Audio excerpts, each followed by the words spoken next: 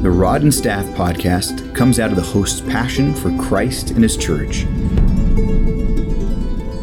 It exists to encourage a deeper engagement with issues that pertain to doctrine and life. Check us out at rodandstaff.org. Welcome to this episode of the Rod and Staff podcast. I'm your host, Jason, along with my co-host, Roger. And we are back for another look at the London Baptist Confession. And this time we are on Article 5, Divine Providence. And we're excited to jump into this, especially since, Roger, this was the topic that we kicked off our podcast with, if you remember, a long time ago.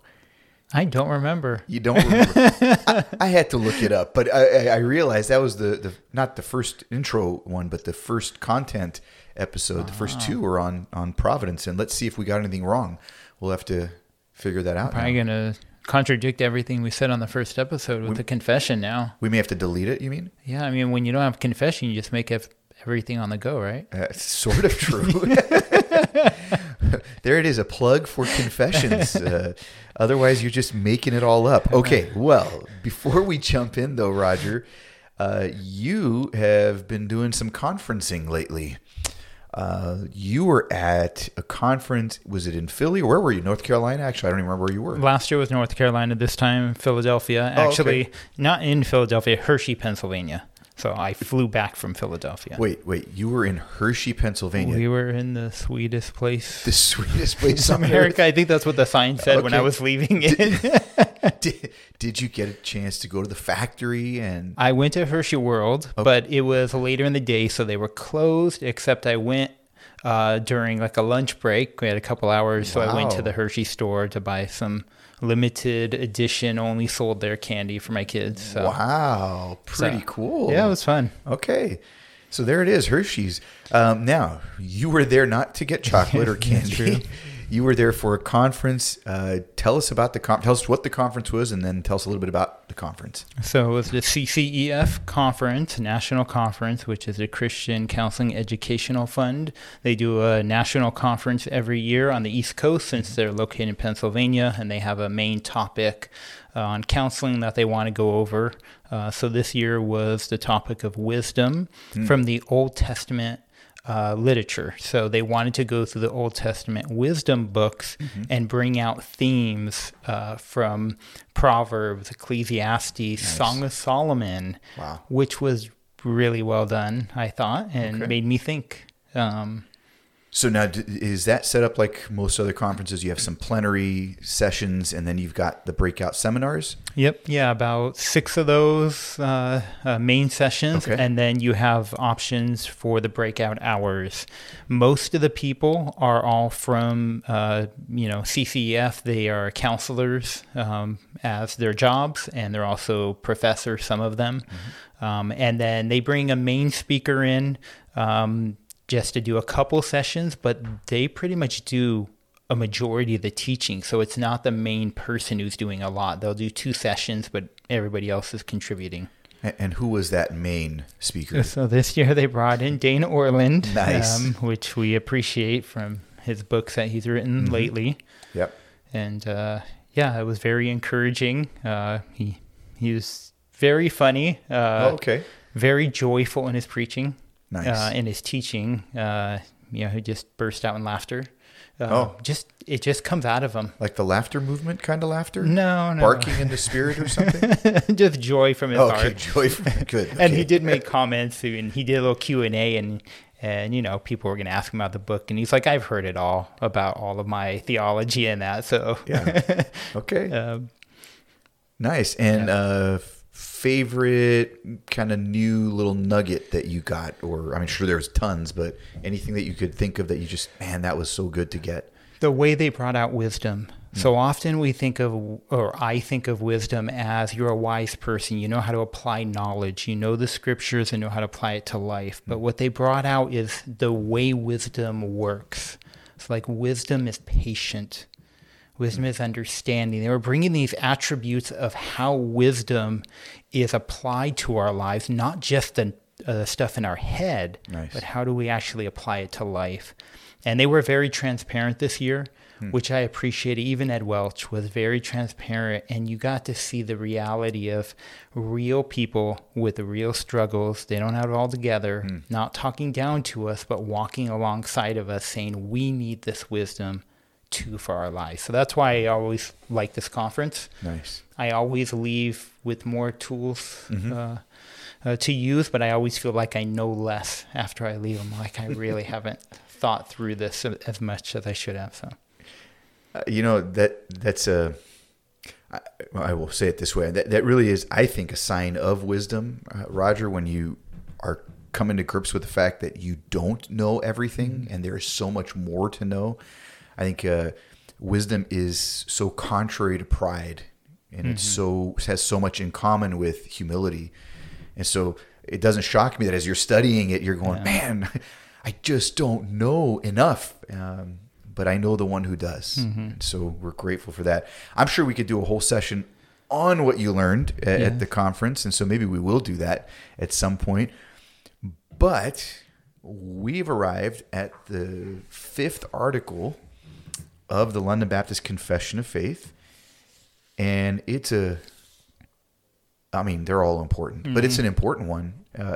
As I mentioned, we kind of started off this podcast looking at this topic a couple years back. So I don't even remember when it was. 2020 that we started. I think so. It was Providence that it started in a way. If you think about the pandemic, we were at home. We were doing church, live streaming, doing some here. And then we had talked about doing a podcast for years. I remember in elder meetings, we're like, oh, we should do a podcast. Yep. We talk a lot in our meetings. We're like, oh, this would be helpful. Yep. And then the pandemic happened. Yep. And we're like, why don't we do it right now? It makes sense where we can do it from home. We have the technology. Let's just start it. And I remember we had that one phone call and we just did it. But it was God's providence, of course, Absolutely, opening the right doors, and look, there's more providence here, Roger. We're no longer sitting in our own homes on our desks, doing it remotely. We're face to face, and I like it better this way. I don't know about you. Do you prefer it when we're in person this way? It's easier, so when we're interrupting each other, we can actually see that we're doing. You're behind That's the true. camera. It really is. It helps with those little glitches. Yeah. Well, here we are, chapter 5, or excuse me, I don't remember. Yeah, article 5. We're always article and then paragraph. That's what we're going to go with, okay? So we're in article 5, divine providence, and let's start with paragraph 1. I'm going to go ahead and read that. God, the good creator of all things, in his infinite power and wisdom, upholds, directs, arranges, and governs all creatures and things, from the greatest to the least, by his perfectly wise and holy providence, to the purpose for which they were created.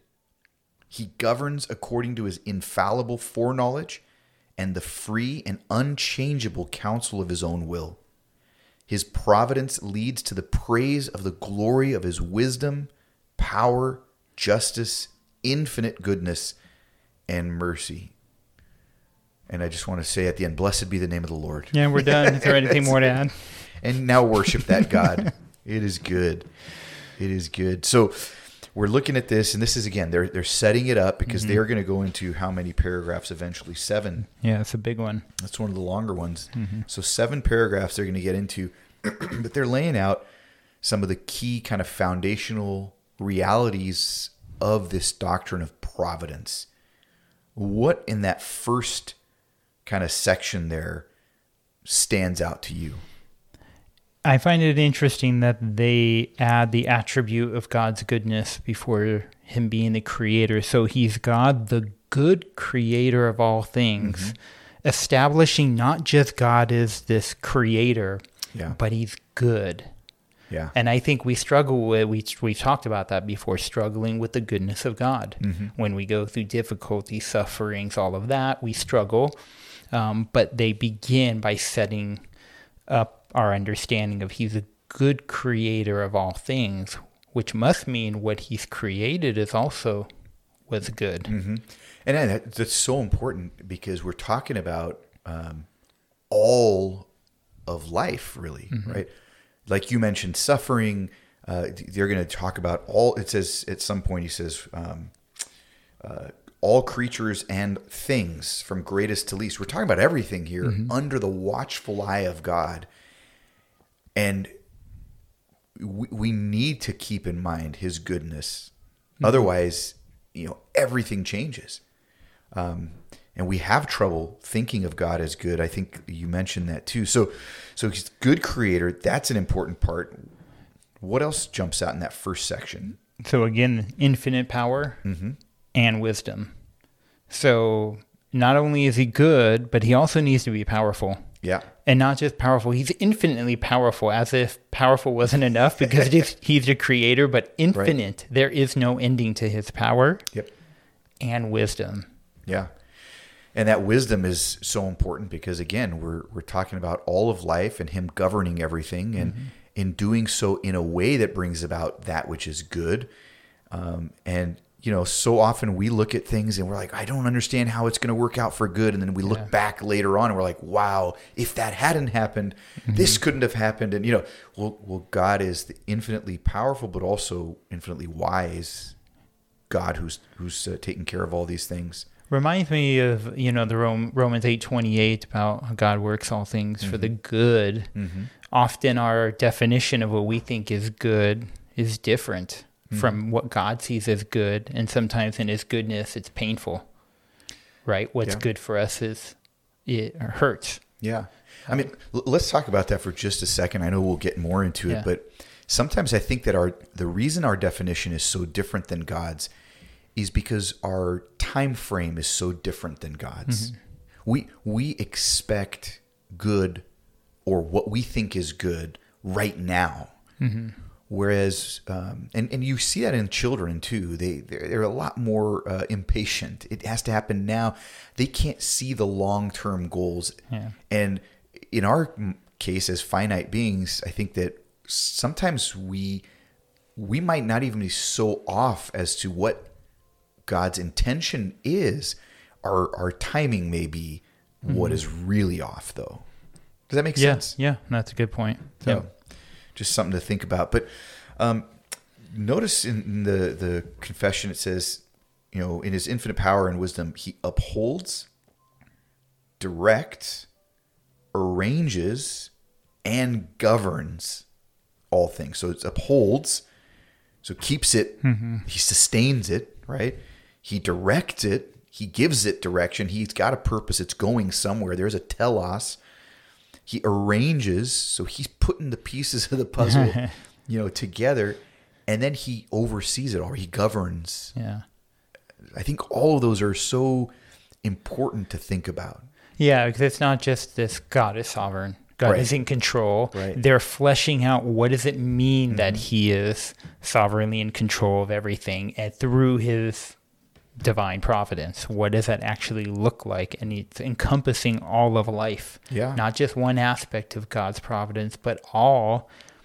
And it says creatures that he's created and all things which he's created, everything from the greatest to the least. You think about it, there's no important detail that God has forgotten or that God doesn't oversee in this world. Now, imagine, not to be silly or anything, but just think about what that means with regard to just things that we could see, like the small things that we can see. Every ant, every mosquito, every single creature, he is upholding, he is directing, arranging, and governing. Every single one. And, you might have just dealt with an ant infestation, I don't know, but that wasn't outside of God's providential governance. That's a crazy thought. Then when you get into things that we can't even see, molecules, atoms, etc., you're like, whoa. Sproul used to always say, not one maverick molecule, right? I love that, maverick molecule. Yeah. So he says, okay, they continue. By his perfectly wise and holy providence, to the purpose for which they were created. That's hard to understand, the purpose of all of creation. Mm. We know why, we were created, to give glory to God, back to him. Creation gives glory back to him, but there's also more purposes than just that one purpose. Mm-hmm. And sometimes those purposes aren't understandable to us. Yeah. I mean, I think maybe we could say that the purpose, all of those things, is the glory of God. But in achieving the glory of God, there are all these additional purposes as well. And they are how God is glorified, right? Mm-hmm. I think our growth, our learning, our sanctification, our maturing, our learning to trust him, all these things, and all these creatures play a role. All of his, like we said, his guidance and directing leads to, you think about what Paul says in Romans 8, we're very close to the, all things work together for good. What's he doing? He's conforming us to the image of the Son. Mm-hmm. What in your life, Roger, has been used in sanctifying you? I said it. I said when I first got married, I learned how unsanctified it was. Well, we know we're sanctified in Christ. We're, set apart. Sure. So sanctification is something that's already, but not yet. It's already been done by God, but he's progressively doing it in our lives. Mm-hmm. And marriage was a great tool for it. Mm-hmm. And then I had kids, and I reversed all my sanctification. Amen. But marriage, kids, work, sufferings, trials and tribulations, family members, what they're going through, all of life. There hasn't been anything I think that's been wasted, even though I don't always like going through them. Mm-hmm. I think one of the biggest things that was very helpful for me, I didn't know at the time, was the first church I was involved with after seminary. That was more on a regular basis when I served, and I was at a church that was around for many years. Yeah. And theologically, we differed, and there were many trials that weren't brought on because I had, done anything to instigate them, but it was already there and it was brought, and I was surprised by what was coming. Yeah. And then my flesh comes out, and it humbled me. Yeah. In many ways. So imagine, your relationships are doing this. Your place of employment, but also your place of ministry is being used by God for a purpose. Not one thing that you've gone through was without purpose. That's what the doctrine of providence tells us. Not one thing. The Lord isn't taking a vacation at some point going, okay, you just go on on your own for a little while. Yeah. No, there's a direction, there's purpose. And that's so helpful, particularly, I think, for those who are suffering, because they can at least, they may not see it in the moment, but they can trust or at least try to trust that God is using this for something. He's got a purpose even in the struggle that they're enduring. Yeah. Goes on. He governs according to now. So we know the first part is he does all these. He governs all things. The second part is he does this how? According to his infallible foreknowledge and the free and unchangeable counsel of his own will. So what's conditioning God's providential governing and directing? His own will. And not man. And I wonder if they were pushing back against other doctrines that would teach, a foreknowledge of God reacts to what he sees his creatures doing, because he knows ahead of time he reacts. There's, Arminian view of he knows that you're going to choose him, so therefore he saves, or he foresees these actions rather than seeing foreknowledge as foreknowing all people and things. But they're pulling back and saying, no, he's free, and he's doing it according to his own will, not in reaction to anything that we do or that creation does. And that understanding that reality is hard because he knows everything already. He knows, he decrees, and I think did we already look at decree, or is that the next chapter? No, we did that previously. Yeah, all right, good. Yeah, that's right. Article 3. So he decrees, and he knows that which he's going to decree, and it's grounded in the counsel of his own will, his own purpose, which gives us confidence that it's, like you said, they started with the goodness of God the Creator. Right? So we're looking at his attributes, his character, and then this is saying, and by the way, he governs all things according to his own character. He's not manipulated. He's not, changed and mutable based on what other people are going to do. And therefore, no, this is the sovereign God who is also providentially guiding and governing. The next part says, his providence leads to the praise of the glory of his wisdom, power, justice, infinite goodness, and mercy. I think they could have listed more things probably there. But you get the point what they're saying, right? They're saying, it's leading to his glory, but it's not just his glory in this general sense. I think that's what you were getting at. Like, it's not just he's glorified. Yes, that's true, but it's a very kind of specific ways in which he's glorified. He's glorified and made, brilliant and great and worthy of worship in his wisdom, because we go, wow, who else could have maneuvered and guided in such a way? His power, there's not one maverick molecule. His justice, in the end, there will be perfect justice. There will be no sin unaccounted for. That's crazy to think about. Right? It will be perfectly just in every way. Either Christ is going to have paid for our sins, or we're going to pay for our own sins. Every sin will be accounted for.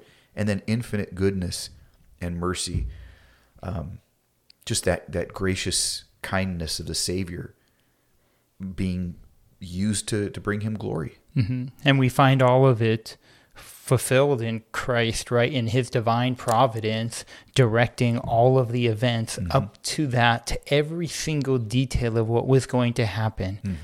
Even Christ said, it's not until the time is right. That's right. That he actually goes to the cross. Nothing stops it, even though there's powerful leaders trying to bring charges, and nothing got past him. Yeah. And then he fulfilled it all. But it didn't end there. It's not as if God's done. No. Now he's still involved in all of our lives, both in the lives of believers and unbelievers. His providence is not leaving anything under his creation as if he's not in control. So when we see the chaos of this world and think what in the world is going on, we can rest easy knowing, no, God is still providentially leading in wisdom that we cannot understand. And there's no better place to look than the cross of Christ to give us confidence, right? The cross of Christ, no human being would come up with this plan, okay? That the Son of God, the Logos, the second person, takes on flesh, lives the perfectly righteous life, dies this horrific death, and rises from the dead. Why? So that justice and mercy can meet on that cross. That's why Paul talks about how the Greeks would laugh at that. They'd scoff at that, right? So would the Jews. It just doesn't make sense. Messiah that dies and a resurrected person. Come on. None of this makes sense. But the wisdom of God is to be praised. We get so caught up in these paragraphs here, Roger. Should we make an attempt to? I think we're gonna have to wrap it up. Actually, I'm looking at the time, going, let's stop here, and then we'll come back next time for hopefully more than just one paragraph. But any last thoughts on this paragraph here? I think a good way to summarize this is they reference verses in Scripture throughout the confession as they're going through these. And one of the references is back to Psalm 135:6 that says, whatever the Lord pleases, he does in heaven and on earth, in the seas and all the deeps. Amen. Amen. That is a great way to wrap this up. And again, Psalm 135:6, maybe our people can memorize that and keep that in mind.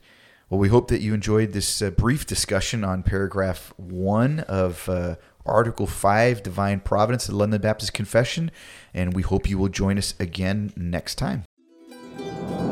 If you enjoyed this episode of the Rod and Staff Podcast, please subscribe and share with others. For more information or to contact the host with questions or comments, please send email correspondence to feedback@rodnstaff.org. That is feedback@staff.org.